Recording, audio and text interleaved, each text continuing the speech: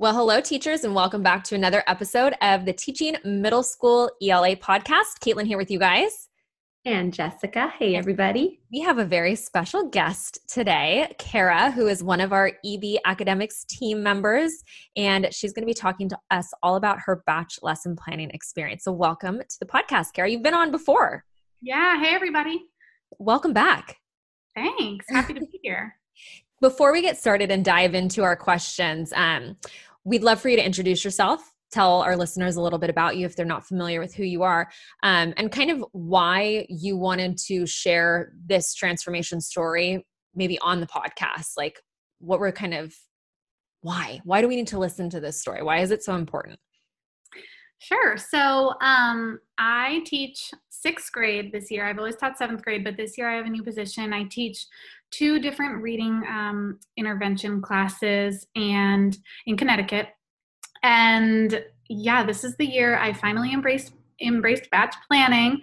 I was very reluctant to do it. And, you know, it's 2020, time to make big changes. I needed to lower my stress like everyone else. And batch planning was one of the ways that I did it. And basically, I mean, I just think you guys finally got to me. It's really what it is. We're pushing. Come on, Kara, you have to try this. You heard us talking about it for so long. You're like, fine, I'll do it. Yeah. It was reluctant, but it's been so worth it.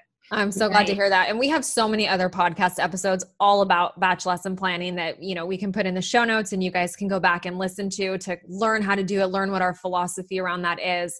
But I'm so glad that Kara talks about being a reluctant batch lesson planner, because I think so many teachers feel that way. You know, there's just like, do I really want to take the time to batch lesson plan on 1 day or 2 days?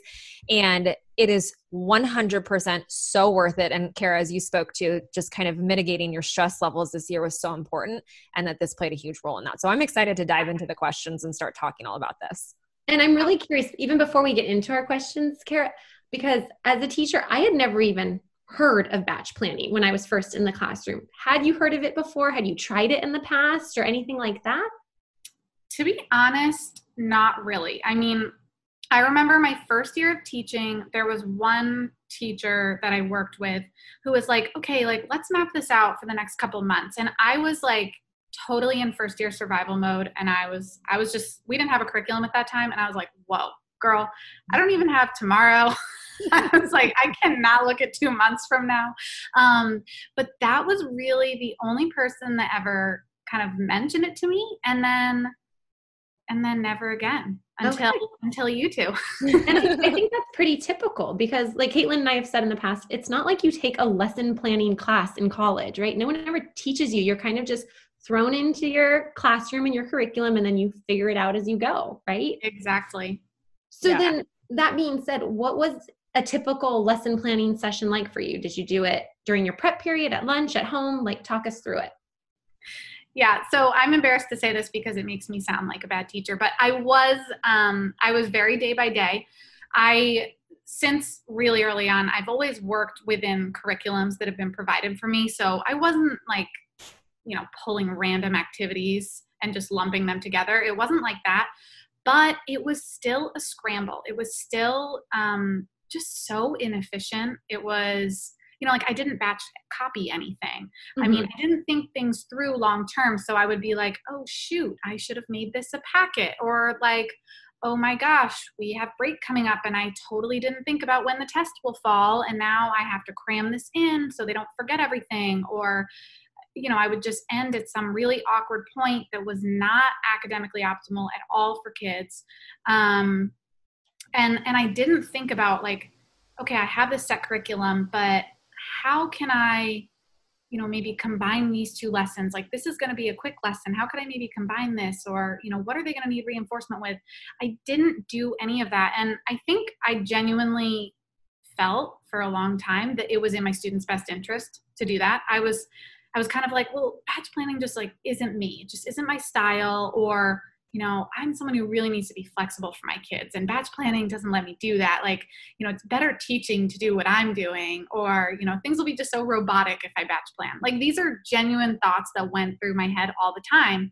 because I was aware it wasn't the best system that I had, but I definitely made excuses, or like, I mean, I think at certain points I genuinely believed I was right. Right. How interesting that you say that you wanted to be flexible with your students and batch planning made you feel like you couldn't be like that, because in actuality, it's the opposite. Batch planning allows you to have so much flexibility because you have a very clear, roadmap and plan. And so you can add something in anywhere because you know exactly what's happening, whenever it's happening on any given day with any given unit, all the standards you have to cover. That's so fascinating that clearly that was a limiting belief that you had prior to engaging in batch lesson planning. Yeah. Totally. So then what is it that you wanted to make you try batch lesson plan, that you didn't like it before you were doing before? Like, what was the catalyst aside from us just kind of like harassing you to do it? Yeah. So the harassment was definitely a big factor. No, I'm kidding. So, before this year, when I was teaching in the classroom, I had like a long commute, I have a busy schedule, and I was never able to stay after school. So if I had a busy day of meetings or whatever, I'd have to leave my lesson planning for the next morning, like the morning that I was teaching. Okay. And I would get up really early. I would like rush to school. And honestly, like, even if I had plenty of time, because I had a general sense of what I was doing. I wasn't going in blind, but I just like would feel anxiety. Like my heart would pound. I'm sure many teachers can relate to me, just like that morning stress that just nobody needs in their life. And it was also just always this feeling of things hanging over my head because they always were. They weren't done. And if I wasn't feeling well one night or something personal came up that left me, pressed for time, it was just kind of a nightmare, more emotionally than anything, to get my stuff together in time. And there was also just this fear that I was forgetting something or I would make mistakes because I was rushing. And then really, I think like the final thing was, like I said, it's 2020. My stress levels were kind of just out of control, and I knew I needed to take control. And I felt like school was the best place to start because, we spend a lot of time at work. And my anxiety around how last minute I was being was just this glaring part of my life that I was like, yeah, I need to address this now. And then we just had that one meeting, the three of us, and you were like, Kara, do this. And you really motivated me. It was like that day or the next day that I sat down and I started. So thank you. You're welcome. I love hearing that. And you were like, well, how do you just do it? Don't you remember? And I said, Kara, you just sit down and you do it. And you're like, okay, I'll go do it. And I did. And it was great. Yeah, the no nonsense, I needed it. But I love that you took action from that conversation right away, right? So, okay, so you decided, I'm going to do this. What did it look like? What was that process? Like, did you go somewhere special? Were you at school? Were you at home? Like, what materials did you need? Walk us through it. Yeah, so I actually got very serious about it. And I think that was really important. I wasn't just like, okay, like I'm going to try to batch plan. Like it wasn't this passive thing. It was, and I think even Caitlin really helped me set the goal, to be honest. She was like, plan the rest of 2020 right now. Mm-hmm. And so I said, okay, I'm going to get this year done, because just hearing that, like I felt like 1,000 pounds lifted off my shoulders. I couldn't believe it, just thinking, oh my gosh, I could have the rest of this year planned. Like what? So I used a day, I think it was Veterans Day, when we had off from school. So I did take a big chunk of time, because you guys have said this, it's not like an easy breezy, an hour and a half. It can take a lot of time. And so I gave myself that time. I set aside like 5 hours. Not that it needs to be that long, but, and so I was mapping out a couple months, and I teach 2 different classes. So it was 2 classes, a couple of months. It was a lot of work. I cleared a big space, lit a candle to get me in the zone. I made coffee. I had a snack. And like you mentioned, I did plan a reward for myself. Okay, wait, what was it? Okay, well, actually, it's pretty small. But for me, I've really been... my fiance and I have big savings goals this year, but I just wanted a really new pretty planner, and that it was very aligned with batch planning. And is that the same one that we have, the same planner? Yes, I sound like total fangirl wannabe, but yes. This is a side conversation, but I'm going to say it really quickly. The other day we were all on a Zoom meeting, and like halfway through the meeting, I look and I'm like, oh my gosh, I have the same planner as Kara. And I was like, how funny and how random is that? Oh my gosh. Caitlin told me to get it. Yeah, you told her to get it. I had no idea. Planner ever. We'll have to share a link in the show notes for the planner. Best planner ever. It's so not a teacher planner per se. It's just like a general planner. Total side note, total side tangent. conversation. But I love that you did the reward. I think that's so important to acknowledge that you were going to be working hard like all day. And if you had a goal in mind and you accomplished it, why not reward yourself? Who cares if it's something big or small, right? And it made you happy, and that's all that it did. And I think there's something to be said. You know, Kara, I know you said you set aside 5 hours, right, to do it for the next 2 months. And it is, you know, we are going to set aside a huge chunk of time to batch plan. And yeah, it's maybe 1 or 2 days of a lot of intensive work, but the reward and the benefits that you reap as a result of those 1 or 2 days of intensive work are 100-fold when it comes to stress levels, anxiety levels, just being able to be a better teacher because of how you show up. You're well rested. There are so many positives and ripple effects that come from 1 or 2 days of, you know, hard work. And it's not to say that it's not fun for some of us. I mean, I love batch lesson planning because I know the results that are going to happen as a, you know, as a result of it. So I think that that's important to say too, that I think that that time commitment sometimes frightens people away from doing it. But what's the alternative? Is being stressed out planning every single day. Which one is the lesser of the two evils, right? The couple days of batch lesson planning. And I think like I've already started planning next year now, 2021. And I think the initial time commitment is actually the hardest because when you're stuck in that day by day mode, you're like, holy crap, how am I going to find, 5 hours when I'm not even ready for tomorrow? And so I think once you get past that initial kind of hump of stress, because it did take, like I did use part of a day off, and I think you might need to do that, like take a weekend day or something, initially at least. And then I think you can kind of squeeze it in after school, maybe 2 days or something like that. And so that brings us to the next question of the results that you saw because of your batch lesson planning that you did. Yeah. So what are you experiencing like right now? We're recording this on a Tuesday. You know, you've batch planned through the end of the semester into the winter break. How's planning? It's awesome. I mean, I'm good. Like it's so funny because I had a meeting with coworkers today, and honestly, like they're overwhelmed. They're struggling. It's the holidays. Like there's a lot going on. I get it. But they were saying like, oh my gosh, I have no time to call parents. I have no time to grade. And they're really panicked. And I was sitting there kind of silent, just thinking, man, like that's kind of all I do with my day is grade and call parents, because during my prep period, I don't really need to do that much. Like, yes, I make, a few finishing touches on my slideshows, but really I can use that time to serve my students and my families and in the best way. And it's so amazing to feel so effective. Like I don't need to put that stuff off. And that spirals into like weekend stress being gone. Like I don't really have Sunday scaries. Like I don't need to do anything Sunday night. So I also just feel very proud of myself because I've had these limiting beliefs of like batch planning wasn't for me, or like I just don't do well focusing for a long period of time. Like I've always thought that wasn't my thing, but it is my thing, and the payoff is amazing. I love that. It is my thing. Okay, so you've done it one time, and you said you're already starting to work on plans for now 2021, right? Mm-hmm. Are there any adjustments you're making from that initial batch planning session that you're like, okay, that didn't quite work the way I wanted to, or I have a better idea? Like share some insider tips with us. Yeah. So I think honestly, everything worked really well. Like I definitely did alter some of my plans, and I'm still altering some of my plans. So things that I batch planned, I had to make a few changes here or there.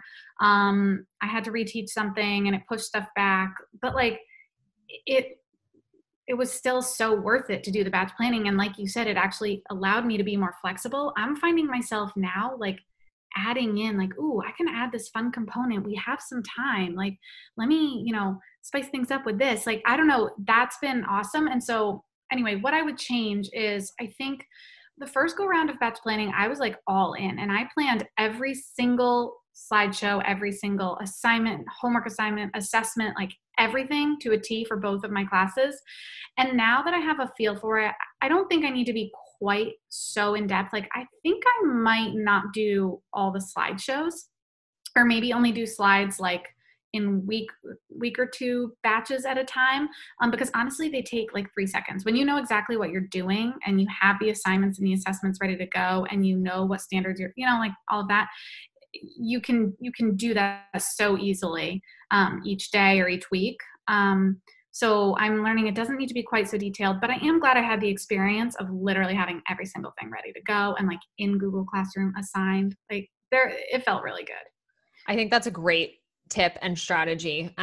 Because when I first started batch lesson planning, I did the same exact thing. It was like to such a micro level, so granular. And then I was like, I don't really need to quite go that far.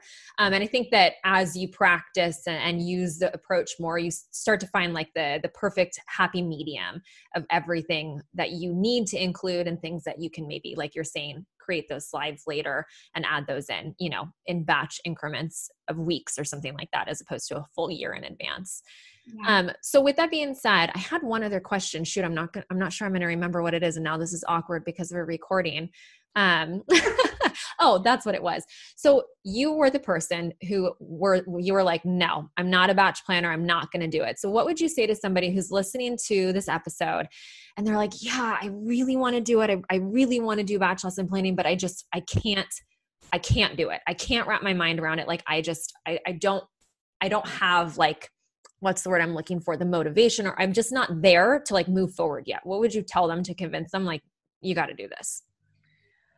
Well, I would say 2 things. One, like, are you loving your teaching life right now? Like, do you feel successful and awesome every day? Do you feel like totally stress-free? And if the answer is yes, then maybe you don't have to batch plan.